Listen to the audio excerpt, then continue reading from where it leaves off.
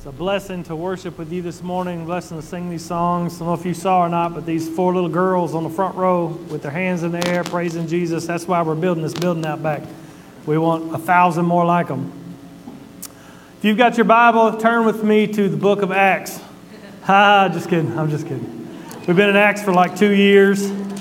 We're going to be in Galatians this morning. We finished Acts 2 weeks ago, and it's a blessing to have men like John Holmes and Cameron Tucker that stand in and came and preached the word to you last Sunday to give me some time with Galatians before we begin. Just want to remark about my appreciation for them and what a blessing it is to have them. Today we're going to begin our study in the book of Galatians. It's only 6 chapters, so it's probably only going to take us a couple years. But I pray it won't take that long. I'm just kidding. I pray that the Lord would use this book, this study that we're beginning today, to deepen our understanding and our faith in the gospel of Jesus Christ. You've heard me say many, many times from this pulpit that the gospel is not just the baby steps of Christianity. It's not just the first step that you pray a prayer and you say the right words and you're in now, and now you need to move to the deeper thing. That's foolishness. There are no deeper things. Walking in the gospel is the Christian life.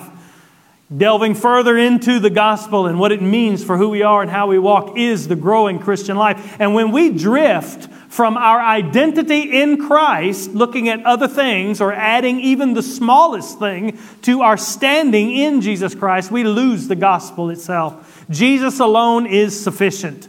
He is enough, and there is no other gospel. That's what we're going to see as we walk through the book of Galatians. Let's read verses 1 through 10, and then we'll back up and see this introduction that Paul gives to the churches in Galatia. He says, beginning in chapter 1, verse 1, Paul, an apostle, not from men, nor through man, but through Jesus Christ and God the Father who raised him from the dead. And all the brothers who are with me, to the churches of Galatia. And here's his greeting. Grace to you and peace from God our Father and the Lord Jesus Christ, who gave himself for our sins to deliver us from the present evil age, according to the will of God and Father, our God and Father, to whom be glory forever and ever. Amen. He says to the Galatians, I am astonished that you are so quickly deserting him who called you in the grace of Christ and are turning to a different gospel. Not that there is another one, but there are some who trouble you and want to distort the gospel of Christ. But even if we or an angel from heaven should preach to you a gospel contrary to the one we preach to you, let him be accursed. As we have said before, so now I say again, if anyone is preaching to you a gospel contrary to the one you received, let him be accursed. For am I now seeking the approval of man or God? Or am I trying to please man? If I were still trying to please man, I would not be a servant of Christ. Let's pray and ask God to bless our time in this text. Father, we do love you. We thank you for your word. We pray, God, that you would walk with us through this, that you would teach us what you would have us to know, that your Spirit would come, and that you would reveal the truth of your word to our hearts. It's not about what Jason thinks, what Jason says, God. It's not about what we think or say, God. We want to hear from you today. So, God, we pray that you would speak to our hearts through your word, and we thank you that you will. In Jesus' name, amen. When you read this text, these first 10 verses, we're only going to get through the first 5 today, but the first 10 verses, the first impression that you get from Paul's tone and his speech is that he is taking this whole thing very, very seriously. This letter is biting and it's urgent. Paul doesn't have any tolerance whatsoever for those who would add anything to the gospel of grace. He loves the Christians in Galatia, and the gospel is too important to let things lie or just to agree to disagree with these people who are teaching this other gospel. When it comes to the gospel of Jesus Christ, Paul is not willing to negotiate, and neither can we. So let's start with just a brief introduction to this letter. Galatia was a large province in Asia Minor, modern-day Turkey. Here in this map is kind of a basic area known as Galatia. And there's a lot of debate about whether Paul writes this letter to churches in the northern section of the province or the southern section of the province of Galatia. I want you to know, I'm not going to deal with any of that. If you want to know about that, you come talk to me. We'll walk through all the arguments for and against. But for the sake of our study, just know that I hold that Paul was writing to the churches in southern Galatia, which are the churches that he and Barnabas planted and visited on their first and second missionary journeys. We read all about that in Acts chapter 14 when we were walking our way through Acts. These churches, and they're here on the map, you may not be able to see it, are Pisidian Antioch, Iconium, Lystra, and Derbe. We read all about what happened in those churches in Acts chapter 14, or in those areas as Paul and Barnabas were planting and then revisiting those churches in Acts chapter 14. We saw what they went through, the persecution that happened there as they were doing this. And so Paul is writing this letter to the Galatian churches because as soon as he and Barnabas left the area, false teachers came or were already there leading people away from the gospel. These teachers are commonly known as Judaizers. And what they were is they claimed to be Jewish Christians. They taught that Jesus is God's Messiah. They taught that you must trust in Jesus. But they claimed that the death and the resurrection of Jesus was merely the first step to have the fullness of salvation before God. To truly be accepted before God, you must trust in Jesus and you must be circumcised and you must obey the customs and the traditions of Moses. They were saying that the gospel alone is not enough. And at the same time this was happening in Galatia, in these churches in this region, it was also happening in Paul's home church of Antioch in Syria. In Acts chapter 14, after this missionary journey was over, Paul and Barnabas went back to their home church, their sending church in Syrian Antioch. And in Acts chapter 15, it says, but some men came down from Judea, we're talking about in Antioch, their home church, and were teaching the brothers, unless you are circumcised according to the custom of Moses, you cannot be saved. And after Paul and Barnabas had no small dissension and debate with them, Paul and Barnabas and some others were appointed to go up to Jerusalem to the apostles and the elders about this question. And we read all about the Jerusalem Council in Acts chapter 15 when we walked through that and how the early church dealt with this. So this false teaching that Jesus' gospel is not enough, his death and resurrection is not enough, you need more, you need circumcision, you need the laws of Moses.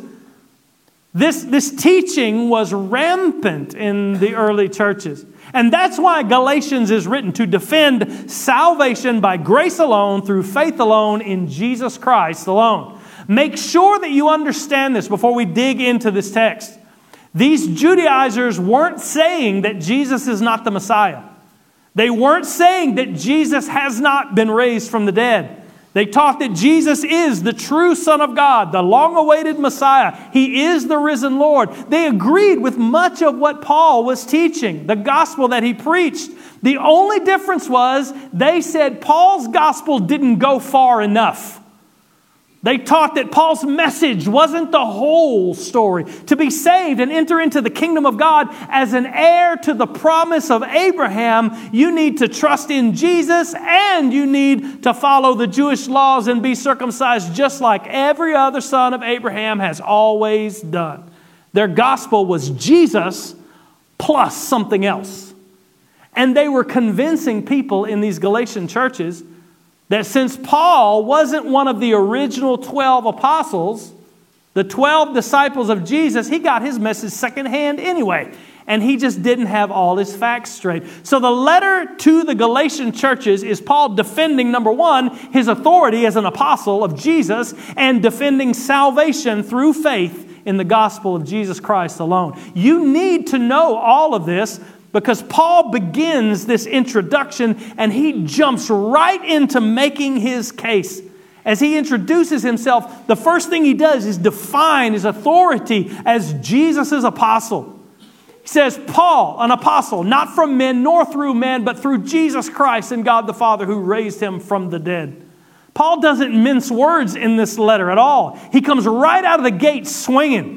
It's very short, it's very direct, it's very choppy in the original language. He says, Paul, apostle, not from man. I mean, he comes right out of the gate making his case. He begins defending his apostleship. Now, the word apostle, apostolos, it just means one who is sent.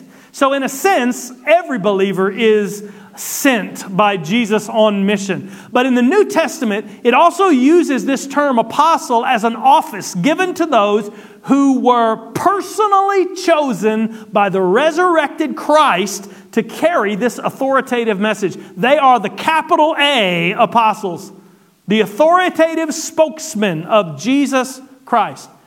They had seen the risen Christ personally. They had been commissioned by Him personally. And they have given us a written record inspired by the Holy Spirit of the message. So in the very first sentence of this letter, Paul declares his authority to teach and to preach the message of Jesus Christ. He is an apostle, not from human beings, but from Jesus Christ. He puts to rest the idea that he got his teaching secondhand from the Jerusalem apostles or from the church in Antioch. And he's going to go into much more depth about that in chapter 1.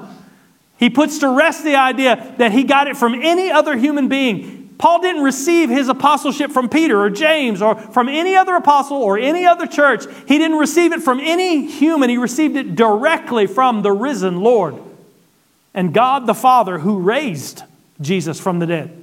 Paul's commissioning should really be familiar to us. We've just gotten finished walking through the book of Acts. And in the book of Acts, his commissioning as an apostle is recorded for us 3 different times. In Acts chapter 26, verses 15 through 18, as Paul was retelling what happened on the road to Damascus to Agrippa, he says this, after Jesus appeared to him in this bright light, he says, "Who are you, Lord?" And the Lord said, "I am Jesus who you are persecuting." And this is what Jesus says to Paul, "But rise and stand upon your feet, for I have appeared to you for this purpose, to appoint you as a servant and witness to the things in which you have seen me and those in which I will appear to you, delivering you from your people and from the Gentiles." Look at this. "To whom I am sending." There's our word in verb form, apostle. "I am sending you to open their eyes so that they may turn from darkness to light and from the power of Satan to God, that they may receive forgiveness of sins and a place among those who are sanctified." How? By the law of Moses? No, by faith in me. He received his message and his commission from Jesus Christ. Paul tells these Galatians, Jesus gave me this message. Now, Paul's authority as an apostle is not a minor detail. This is vital for what he's going to tell them in this letter. But it's also vital for us to understand today. That means as we read this letter in the coming weeks and the coming months, we're reading the inspired word of the living God through his specifically chosen messenger. We're reading the truth that Jesus commissioned for his church to have by the Spirit. What Paul writes here and what he writes in his letters of the New Testament, and indeed what's recorded in all 66 books of the Scriptures, are not the words, the wisdom, and the opinions of man. The authority and inspiration of these words is from God. It is his message. Today, that's more important than ever. One of my favorite subjects is textual criticism and manuscript tradition and the passing down of those manuscripts and the copying of those manuscripts. I love that subject. And it's so necessary today as there is attack after attack after attack after attack. Every Easter, every Christmas, there's going to be an attack on the Bible. But today, it's just more important than ever for us to understand. Paul's an apostle of Jesus Christ. There's still people today that say, Paul invented your version of Christianity. Jesus was all love and sacrifice and tolerance. He gets us. And then Paul came along with all these complicated concepts and teachings and doctrines, and true Christianity was just confused and corrupted. It's not true. It's ridiculous. Paul was chosen by the risen Jesus Christ as his apostle to the Gentiles. Paul's writings are every bit as authoritative, inspired, and God's word as Matthew, Mark, Luke, and John, Genesis, Exodus, Isaiah.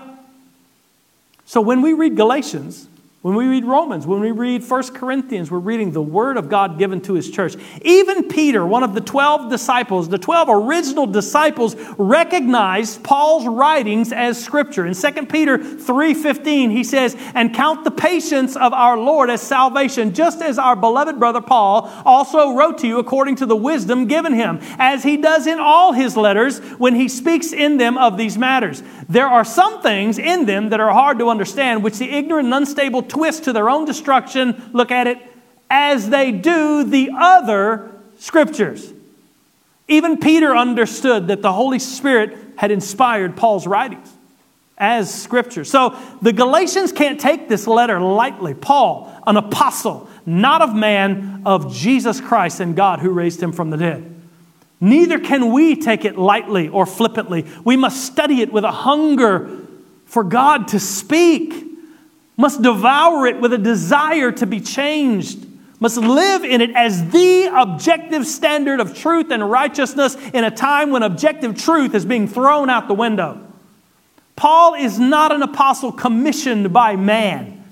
He's an apostle personally commissioned by Jesus Christ. And therefore, what he writes in this letter is the Word of God.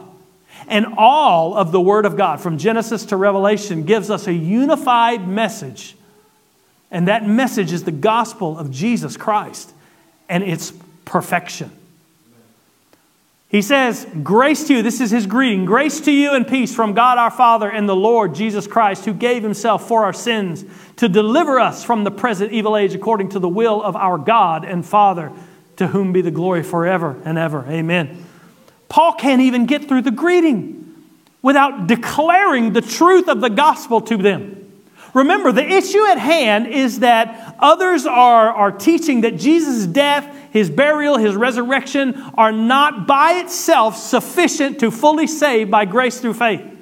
So in the initial greeting, Paul lays out the message that he has been preaching. Now in verse 1, he's already told us that Jesus is risen from the dead. God raised Him from the dead. And here he says Jesus gave Himself for our sins, and that Jesus is giving Himself for our sins is what delivers us from this present evil age. And that gospel, that perfect, complete, saving gospel, is according to the will of God the Father. Here in this simple statement, Paul cuts right to the heart of the issue.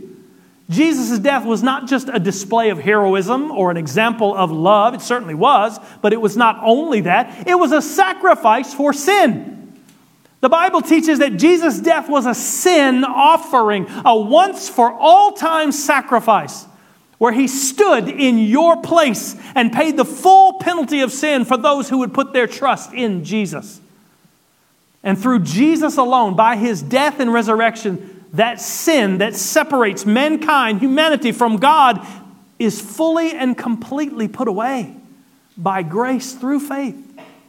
And sinners are rescued, are delivered, completely delivered from this present evil age. What is the present evil age? Well, the Bible divides history into two ages. You see it over and over again. This age and the age to come. Jesus used these two terms over and over and over again in the Gospels. Paul uses them in some of his other letters. Jesus would say things like, "Your sin won't be forgiven you in this age or in the age to come." And we've talked a lot about the age to come as we've come to the end of the book of Acts. The kingdom of God is coming in fullness. There will be a new heavens, a new earth when all things are made new. The curse of this fallen world, this fallen creation, will be done away with fully and completely. And on that day, the age to come will be fully realized.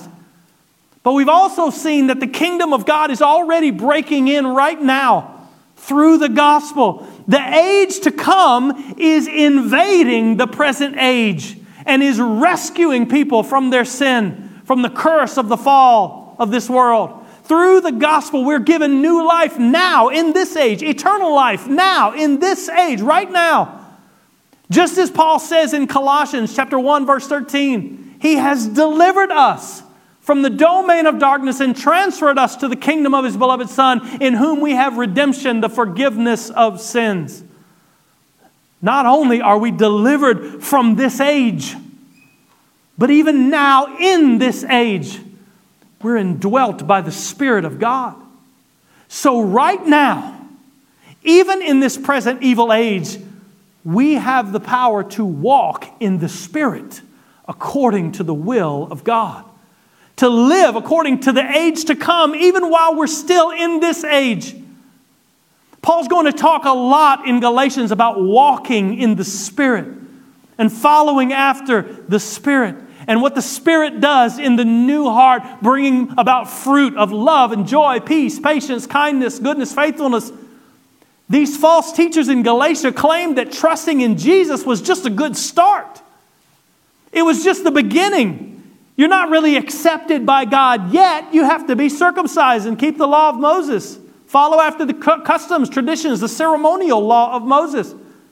Jesus is good, but something else is needed. You need to add your works. You need to add all of these things, these ceremonies and traditions. But Paul refutes this whole idea right here in the introduction. And he's going to expand on all of what he says here in the rest of the book.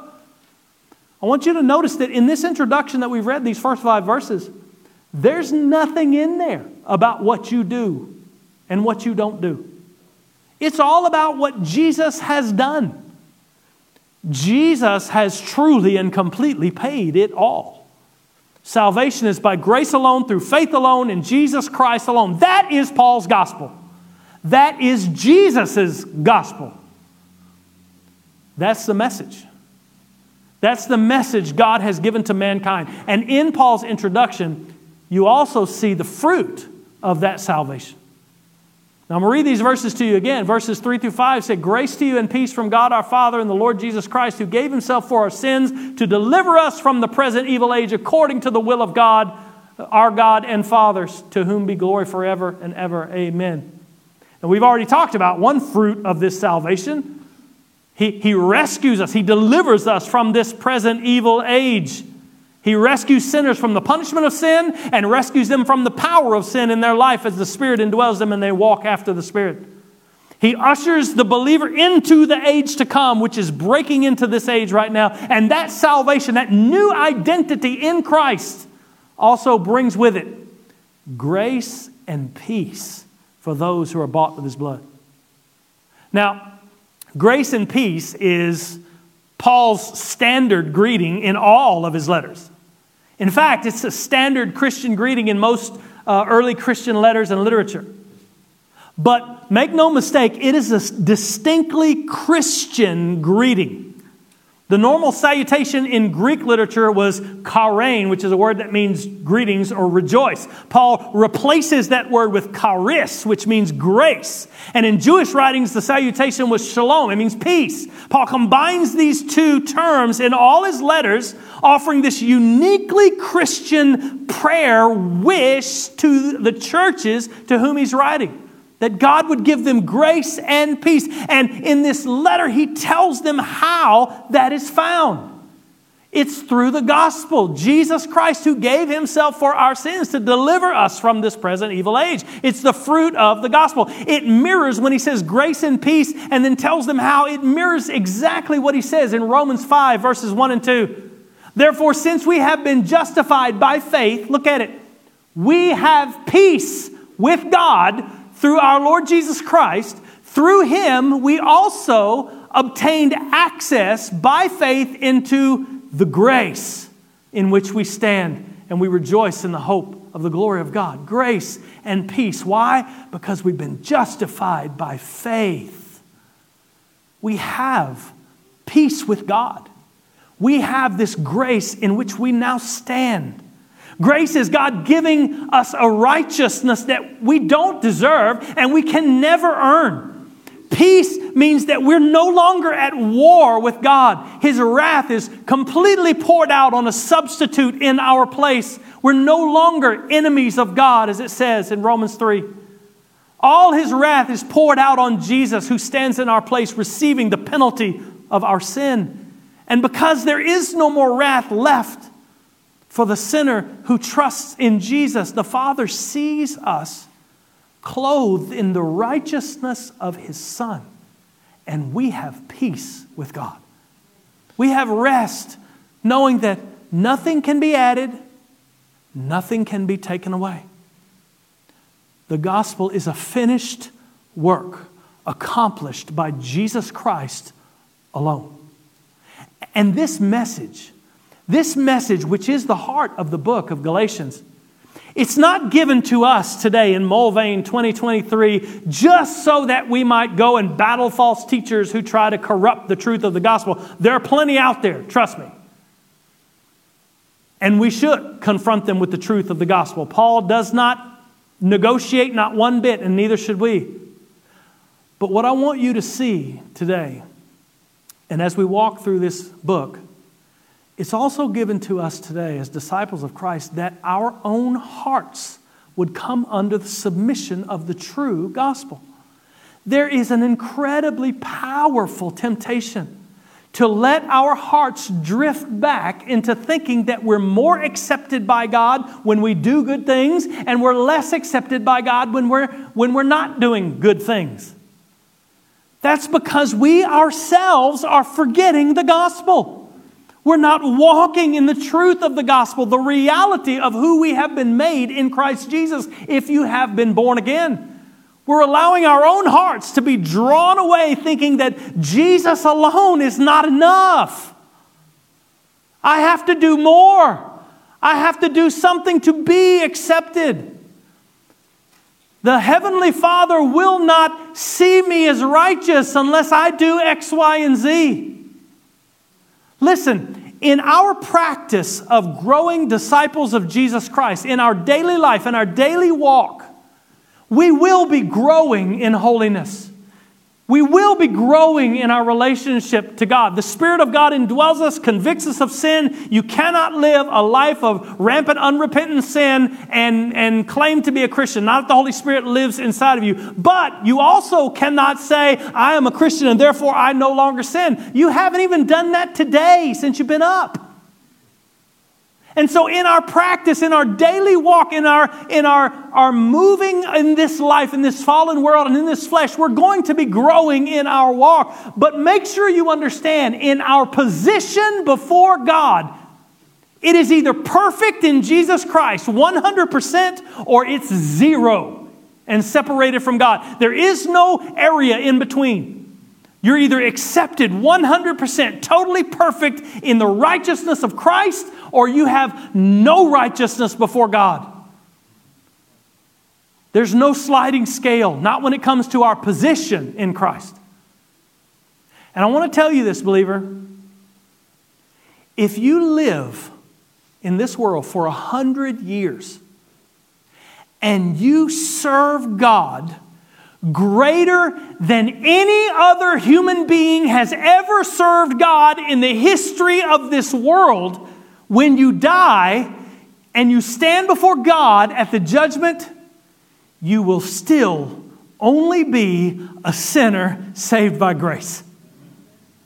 His salvation is perfect and complete. Nothing can be added to it, and nothing can be taken away.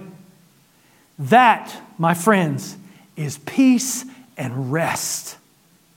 We let so many things direct our hearts in other directions, direct our lives in other directions. We let so many different things govern how we see ourselves and how we walk in this world. Your identity, if you have been born again, your identity is in Christ and it is in nothing else.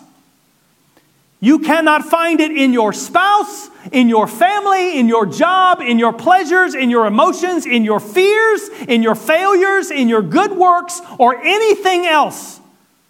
This is so important if we are going to grow as disciples of Jesus Christ like our mission statement says that we want to. It's so important if we're going to make disciples of Jesus Christ as He commissioned us to do. When we as believers try to find our hope and our peace and our rest and our purpose and our identity in other things other than the gospel of Jesus Christ, we're trying to add things to the gospel. We're denying the truth of God's word that says you have everything in Christ. In Him, all the promises of God are yes and amen. This is serious. And when we do that, we cut the legs out from under ourselves as we're striving to live for Jesus. By forgetting the gospel and trying to find our peace and our rest and our identity in other things, we're hindering our own growth as disciples. Next week, we're going to examine verses 6 through 10. And there, we read them this morning because I wanted you to see Paul is angry. He tells them with no uncertain terms, those who teach another gospel are condemned. They're under the curse of God. And he said, even if we show back up at church and we preach a different gospel, or an angel shows up to you and preaches a different gospel, they're cursed of God. He doesn't hold anything back, but I want you to see this. He also blisters the Galatians for falling for this false gospel.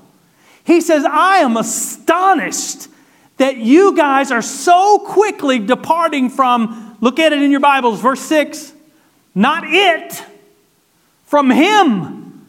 By leaving the gospel, you're departing from God. You're departing from Jesus. You're departing from the one who called you. In chapter 3 of Galatians, he's going to say, "O foolish Galatians, who has bewitched you?" He tears them up for falling for this false gospel. So it's important. It's urgent. Your very soul depends on the gospel you trust in. Jesus either paid it all or He didn't. We must preach this gospel to ourselves. There are a lot of false teachers that teach that the gospel alone is not sufficient. In fact, I saw a story this week at Shepherd's Conference, which is a conference in California, that there was a group there with all these pastors at this conference passing out literature saying, if anybody wants to, we'll pay them $25,000 if they can come to our church and debate the salvation by faith alone. It's still out there. But what I'm telling you today, disciple of Christ, is the most dangerous false teacher that you face today is you. It's me. It's my own heart, my own flesh, my own mind. We cannot allow even our own emotions, our own thoughts, our own moods to draw us away from the truth that we have been made perfect in the gospel of Jesus Christ. In Jesus, we have grace before God. In Jesus, we have peace before God. In Jesus, we have been perfectly and fully rescued from this present age. Even, believer, if you don't feel rescued from this present age, He's given us everything. And it's all in Christ and nothing else. He is our shelter. He is our peace. He is our fulfillment and our identity. We must preach this gospel to our own hearts. We must fight to find our fulfillment in Him, our salvation in Him, our peace in Him, and in nothing else. You don't have to fight for your salvation. But my goodness, you have to fight to walk in it. This is what we're going to see in the book of Galatians. Preaching this introduction, Paul just lays out his case, and the rest of the book is basically him going back and showing us without doubt that no, I am not an apostle chosen by man. He's going to do that in chapter 1. Then he's going to defend his apostleship again in chapter 2, and then the gospel in chapter 3 and 4, and then tell us how to walk in that in 5 and 6. I wanted to preach the whole book today. But everything there is in this introduction. You have everything in Christ. If you've been born again, if your heart has been changed and the fruit of the Spirit is evident in your life, the work of the Spirit is evident in your life, your heart desires Christ. I didn't say anything about how great you're doing at it. I'm talking about your heart. If your heart has been made new, if you trust in the gospel, you're accepted. You're loved. You're valued. And yes, regardless of how you feel, you are rescued from this present evil age. And believer, until you fight to find your identity in Christ, who has given you this identity all on His own, in His own work, and you fight to find your fulfillment in Him and what He has done, you will never have peace.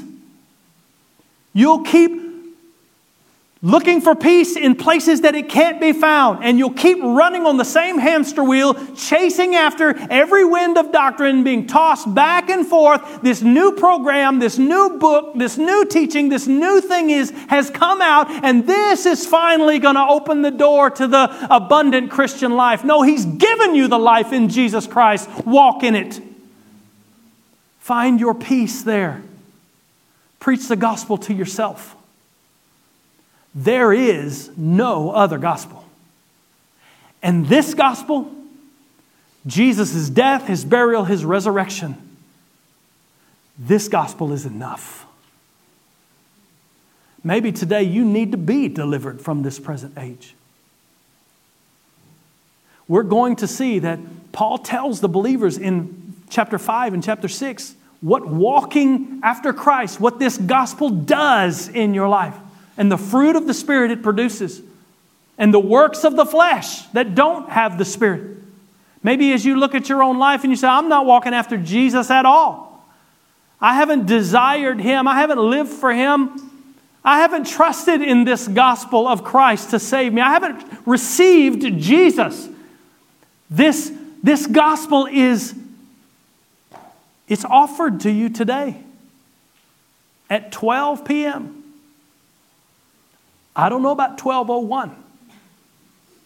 Trust in Him today, and you can be delivered from this present evil age. He will save you, and you will have everything in Christ. Let's pray. Father, we do love You, and we thank You.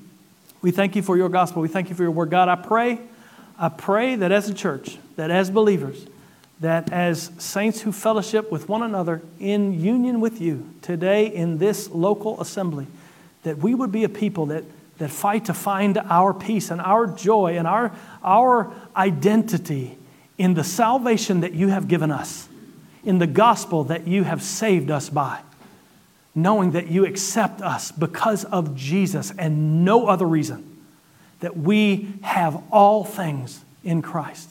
Help us to turn away from those worldly, fleshly desires that we think we have to have, but You in your providence have not seen fit to give us. God, help us to see that You are with Your people. You promise to never leave, never forsake Your people. God, I pray that You would help us to preach the gospel to ourselves. God, and if there's anyone here that doesn't know You, that hasn't trusted in You, that hasn't given their life to You, God, I pray that You would draw their heart to You today. And that You would save souls for Your kingdom. God, help them to call out upon You and know that this salvation, it's a free gift by Your grace through faith in Jesus Christ alone, and there is nothing more required. God, I pray that they would call out upon You today. We thank You and love You in Jesus' name. Amen. I would love to pray with you if you want to come. As always, I'm going to stand right down here at the front. Will you stand with me?